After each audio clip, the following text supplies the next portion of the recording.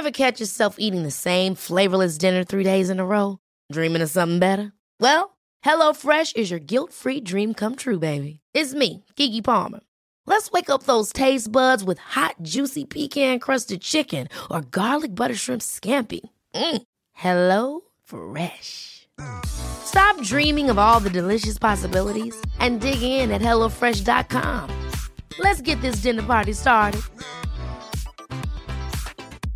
A lot can happen in the next 3 years. Like a chatbot may be your new best friend. But what won't change? Needing health insurance. United Healthcare Tri-Term Medical Plans are available for these changing times. Underwritten by Golden Rule Insurance Company, they offer budget-friendly, flexible coverage for people who are in between jobs or missed open enrollment. The plans last nearly 3 years in some states, with access to a nationwide network of doctors and hospitals. So for whatever tomorrow brings, United Healthcare Tri-Term Medical Plans may be for you. Learn more at uh1.com. The Telegraph. Podcasts.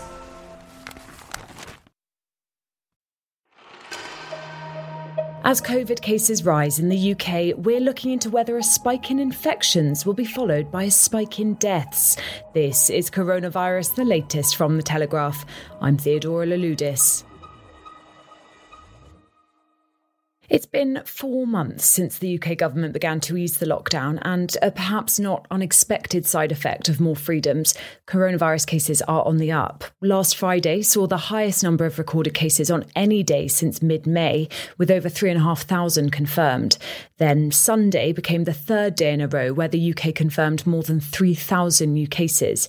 It means the 7-day daily average has doubled this week on last. But on Monday, when the UK saw over 2,600 new cases, the country only recorded 1 death within 28 days of testing positive with the virus. But according to the WHO, that is set to change. On Monday, the body's regional director for Europe, Hans Kluge, warned that the rise in cases across the continent will be followed by a rise in deaths. It's going to get more tough. In October, in November, we're going to see more mortality. It's a moment that the countries don't want to hear this bad news, and I understand. But I think it's very important that this is going to finish. This is not the end of the world. The pandemic will finish, but are we going to see a surge in fatalities before that happens? To answer that question, I gave The Telegraph's global health security correspondent Sarah Newey a call. Sarah spends her days speaking to scientists and academics about the coronavirus, about treatments, vaccine developments, and any changes of the virus itself. So I started by asking her what the experts are telling her about whether or not the UK is likely to see a surge in deaths as cases rise. Well, I think as with anything around coronavirus, there's not like a simple sentence answer. So bear with me. It's a complicated picture. Obviously, the overarching message is this is cause for concern. You know, yesterday the UK reported, I think it was some 3,300 new infections. It's not a small number. And the reproductive rate is now as high as 1.7 by some measures, which means that every individual who's infected is infecting at least 1.7 other people. But there are a few things to think about in terms of comparisons to earlier in the pandemic to start with, and what that might mean in terms of deaths and hospitalisations. So let's start with the comparisons. The first thing is to remember that we're testing a lot more people than we were testing in March, April time. So while the figures are kind of comparable in a base level to where we were back in March, actually we're testing like 175,000 people compared to about 7,000 people. So inevitably we're going to find more cases, and more of them aren't going to be severe cases. Not least because we were primarily testing people in hospitals back then. Exactly, that's the thing. So now we're picking up a lot more young people. There has been a marked shift in demographics, so more young people rather than elderly people are getting infected. And that in itself will have a knock-on impact, right? Young people, we know they're less likely to get severe illness, and we know they're less likely to die. So that's definitely a factor. Where we need to think about is there is a concern with rising cases, and we have a really bad habit as human beings of understanding what exponential growth means. So lots of experts have been talking to me about this whole idea of wheat and chessboard test, which is if you imagine you put 1 grain of wheat on the first square of a chessboard, and then you put 2 on the second, 4 on the third, and you keep doubling it until you're up to the 64 squares of the chessboard covered. How many grains of wheat do you think there are? Oh, I mean, I find it quite hard to imagine. I'm terrible at this kind of thing. I think I'm about to prove your point exactly right. Give it a guess. Okay, so you've got 1 and then 2. Oh, it's going to be something crazy. I don't know, 1 million. No, it's 18.4 quintillion. Oh, wow. That's a lot. Exactly. So exponential growth happens really, really quickly. So that's why experts are concerned about this uptick. But as I kind of alluded to a moment ago, you know, more young people are getting infected. We're having more tests. There's also better tools in place to tackle people who are ill. So experts are also saying, although there's a bit more division over this, but experts are saying we might not expect to see the same peak in deaths that we saw in March, April time. And if you look at the US, obviously they've had a huge second wave over the summer, but actually even though they had roughly double the number of cases, they had about half as many deaths. And this is also partly because their new pandemic was driven, or second pandemic was driven by younger people. So there's a lot going on. I think we're right to be concerned, and experts are concerned, because what happens now will have a knock-on effect in weeks to come. And if you don't act soon enough, it's all well and good saying in a month's time, oh, look, we haven't had the rise in deaths, but that may well have been because action was actually taken. Whereas if you don't do anything, then it might get into care homes and circulate among elderly people again. So it's a mixed picture. With that in mind, do you think the key to keeping the death toll lower than it was over the last peak is not letting the virus spread to care homes? Oh, care homes is a really big issue, yeah. I was looking back at the figures over the weekend, and it was almost 30,000 more people died in care homes in England and Wales between March and June compared to last year. And at least 2/3 of those deaths were attributable to COVID-19. So we're talking like 20,000 people, which is almost roughly a third of all deaths from coronavirus in the UK. So yeah, keeping it out of care homes and stopping it from spreading among elderly and vulnerable people is going to be a really big ask. I don't think the solution is going to be as easy as telling people who are vulnerable to shield. That brings in all sorts of problems around like work and who can, like, you know, wealth issues and deprivation. We know different groups are more and less likely to get it, and you can't just tell all BME groups, for instance, to stay at home. That's ridiculous. But care homes are a big thing, and there are some worrying signs. One of our colleagues, Sophie Barnes, reported over the weekend that a letter was issued to care home bosses on Friday amid concerns that infections are rising in the elderly. But I think that is one of the biggest single things. If we properly get PPE in care homes, ensure that testing is available, and really put them at the forefront of the strategy, then yeah, inevitably, if fewer elderly people are infected, our death count's going to be much smaller. I suppose it's also worth saying that over the last peak, many of the infections that led to that huge number of deaths were picked up when we didn't have social distancing measures in place, when far fewer people were wearing face masks. What effect do you think that that's going to have on this peak? Well, actually, it's interesting that you mentioned face masks. I was talking to some experts recently, and they were saying, so a guy called Martin McKee from the London School of Hygiene and Tropical Medicine, really lovely guy, he was saying that actually wearing face masks and social distancing, there is some evidence that it might mean that when we get infected, we get less ill, because even if we've come in contact with a little bit of the virus, we haven't come in contact with such a huge infectious dose. And there's growing evidence. A few of my colleagues have written about this, if people are interested in finding out more. We'll put the links in the show notes. Yeah, there's some evidence that the more virus you're in contact with or exposed to, the more severely ill you'll get later down the line. So if we're all wearing face masks and we're distancing, even if you get ill, you might only get a little bit ill rather than really severely ill. It's that question of viral load that we've spoken about several times on this podcast. Exactly, yeah. What are we seeing elsewhere in Europe, Sarah, in places that are perhaps earlier on in their second wave? I mean, obviously, countries are different. It doesn't always play out the same way. But what trends are we seeing elsewhere in Europe? Well, it's an interesting picture, actually. I think it's a bit mixed. If we look at Europe as a whole, cases are surging in 14 countries in the continent at the moment. But over the last 68 days, deaths have remained relatively stable. And only 3 countries right now have seen an increase in their 2-weekly average, which is Croatia, Spain and Malta. And that's according to data from the European Centre for Disease Control. So it could be that suggests that it is fitting into this picture we talked about earlier, where there are fewer deaths in a new wave. But there are some worrying signs. So, for instance, France, we've compared ourselves to France quite a lot. Hospitalisations rose by 76% last week compared to the week before. And obviously that's inevitably, we're talking about this lag that we mentioned earlier. it tends to be that, it takes about 5 days for someone to show symptoms to start with.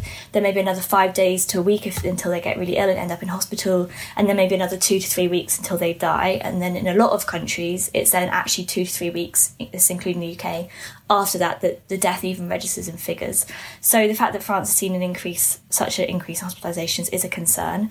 But there other places that are more positive. So Sweden, obviously Sweden is hugely controversial, and you do have to be a bit careful when you're comparing us to Sweden or any country outside of its neighbours, because, deprivation levels are different here, population density is different, all those sorts of factors. But there was a bit of a resurgence in July in Sweden, and it didn't really result in an increase in deaths. So it's a mixed picture, basically. There is cause for optimism, but you can also understand why experts are saying, we need to act now because we don't want to follow the trajectory of, say, what's happening in Spain, for instance. They have seen an increase in deaths, but they're battling quite a spike in cases. With that lag that you spoke about, as you say, it takes time for someone to develop symptoms, to go to hospital if they are experiencing very severe symptoms. Can you apply that to the UK? When do you think that we will know whether the uptick in cases is really causing more deaths? Well, yeah, that's $1 million question, isn't it? Well, I think we'll know for sure within the next month. Well, I say for sure, maybe I shouldn't say for sure. Nothing's for sure these days, I suppose. Exactly. But we'll have a much clearer picture within the next month, is the impression I'm getting. But then it does depend a bit on different factors. For instance, if over the next month it still is driven predominantly by young people and it doesn't get into care homes, then we're unlikely to see a spike in deaths. But say that changed in October or November or December, then it could all shift again, and actually we could see a really rapid spike in deaths, even if the increase in cases has been less substantial. So I think, and of course the other problem, we spoke about that whole concept of exponential growth a few moments ago. Of course, that's why the government will be acting now to introduce new restrictions, because you have to act early to prevent that really, really rapid escalation. And as we've heard reported a lot of times, there's a lot of evidence that if the government had introduced lockdown even just 1 week earlier, back in March, it could have saved thousands of deaths. So I think we'll have a clearer picture of where the UK is going over the next few weeks, but then you don't really want it to ever get to that point. You want to act before. So it's difficult to say exactly where we're going and what's going to happen, I think. The other big difference between now and April and May, Sarah, is medical developments. Absolutely. And the improvements in treatments. What medical research has been done and what treatments have been discovered that mean that we're less likely to see an upsurge in deaths than we would have been a few months ago? Oh, I'm really glad you brought this up, because I think it is a really important factor. There have been some really substantial steps forward. I think one of the biggest ones is dexamethasone, which is the cheap, widely available steroid. It's used in severely ill patients, so it doesn't help people at the beginning. You wouldn't give it to someone who just was at home, for instance. It's very much for when you're really severely ill. So according to the scientists who carried out trials, the recovery trial in the UK, the steroid can stop 1 in 3 deaths among patients on ventilators. And for patients on oxygen, it can prevent 1 in 5. So that's quite a big number. The other drug that has been shown to be effective is called remdesivir, which is an antiviral. It's shown to reduce recovery time. There's also been more understanding about the use of ventilators. When should you put on ventilators, when shouldn't you? I think experts and doctors have, just from observation and getting used to treating patients, it's an element of medicine is trial and error, right? In terms of what actually works in an ICU. So I think there's more understanding of when to use ventilators, when actually it might be better to keep a patient off a ventilator and on oxygen. So that would make a difference as well. Obviously, this is a new coronavirus, which is why we didn't know nearly as much about treating it in the beginning as we do now. But this isn't the first time that the world's experienced a pandemic. Sarah, looking back at history, is there anything that we can take from previous pandemics which could tell us whether we are about to see a surge in deaths? Well, yeah, that's an interesting question. And if we look back at the major one that everyone always compares it to, it's the Spanish flu in 1918, 1919. And that actually saw a really deadly second wave. And I think that's stoked a bit of the concerns that we're seeing now. but flu mutates a lot more quickly than the coronavirus does, and that was part of the reason that it was so deadly then. We're not seeing that in the same way this time round. There have been mutations, but as far as we can work out, they don't make the illness more deadly. So with that in mind, I think actually there's a place to be optimistic that we might have the opposite with COVID-19, and potentially we're going to have a second wave of the illness, but not a second peak in deaths. Hopefully, touch wood. Let's keep our fingers crossed and hope that all the things we talked about in terms of care homes and things don't play out. Sarah, I really, really hope you're right, both for the Telegraph's podcast output and for the world. And thank you so much for talking to us today. No worries. Well, thank you. The rest of the coronavirus latest news. An antibody treatment that could lessen the impact of COVID-19 is to be trialled on patients in UK hospitals. The recovery trial, coordinated by the University of Oxford, will assess the impact of giving patients a man-made antibody treatment known as REGN-CoV2 on top of standard care to see if it lessens the severity of COVID-19 cases. It's the same trial that found in June that the cheap steroid dexamethasone could save the lives of people with severe COVID infections. The government ministers instructed the British public to report their neighbours to the police if they host gatherings of more than 6 people. It comes as new restrictions make it illegal for a group of more than 6 to meet indoors and outdoors in England and Scotland. In Wales, it's only illegal indoors. The policing minister, Kit Malthouse, told the BBC that if members of the public see people flouting the rules and are concerned, then they should call the non-emergency police number. Britain's largest police force, the Metropolitan Police, said in a statement on Monday that officers would be patrolling public spaces to disperse large groups. Sir Keir Starmer is self-isolating after a member of his household showed possible symptoms of COVID-19. The person with the symptoms has had a test, and the Labour leader isn't reported to have shown any symptoms himself. If you'd like more information on any of those stories, head to the episode description where you'll find links to full articles. And if you're not already a Telegraph subscriber, head first to telegraph.co.uk/audio, where you can get 30 days access to all of our journalism on coronavirus news, politics, sport, lifestyle, and much, much more completely free for your first month. Subscribe to this podcast feed to make sure you don't miss my next update. And if you're finding these updates helpful, please do let me know by leaving a comment on Apple Podcasts. Thank you to everyone who's done that so far. It really helps me know that I'm making audio that you want to listen to. That really is the aim of the game. If you'd like to get in touch, the email address is coronaviruspodcast@telegraph.co.uk. And you can find me on Twitter. I'm at @T_Louloudis. This is Coronavirus, the latest from The Telegraph. I'm Theodora Louloudis. Imagine the softest sheets you've ever felt. Now imagine them getting even softer over time. That's what you'll feel with Boll & Branch's organic cotton sheets. In a recent customer survey, 96% replied that Boll & Branch sheets get softer with every wash. Start getting your best night's sleep in these sheets that get softer and softer for years to come. Try their sheets with a 30-night guarantee. Plus, get 15% off your first order at bollandbranch.com. Code BUTTERY. Exclusions apply. See site for details. Hold up. What was that? Boring. No flavor. That was as bad as those leftovers you ate all week. Keke Palmer here. And it's time to say hello to something fresh and guilt-free. Hello Fresh. Jazz up dinner with pecan-crusted chicken or garlic butter shrimp scampi. Now that's music to my mouth. Hello Fresh. Let's get this dinner party started. Discover all the delicious possibilities at HelloFresh.com.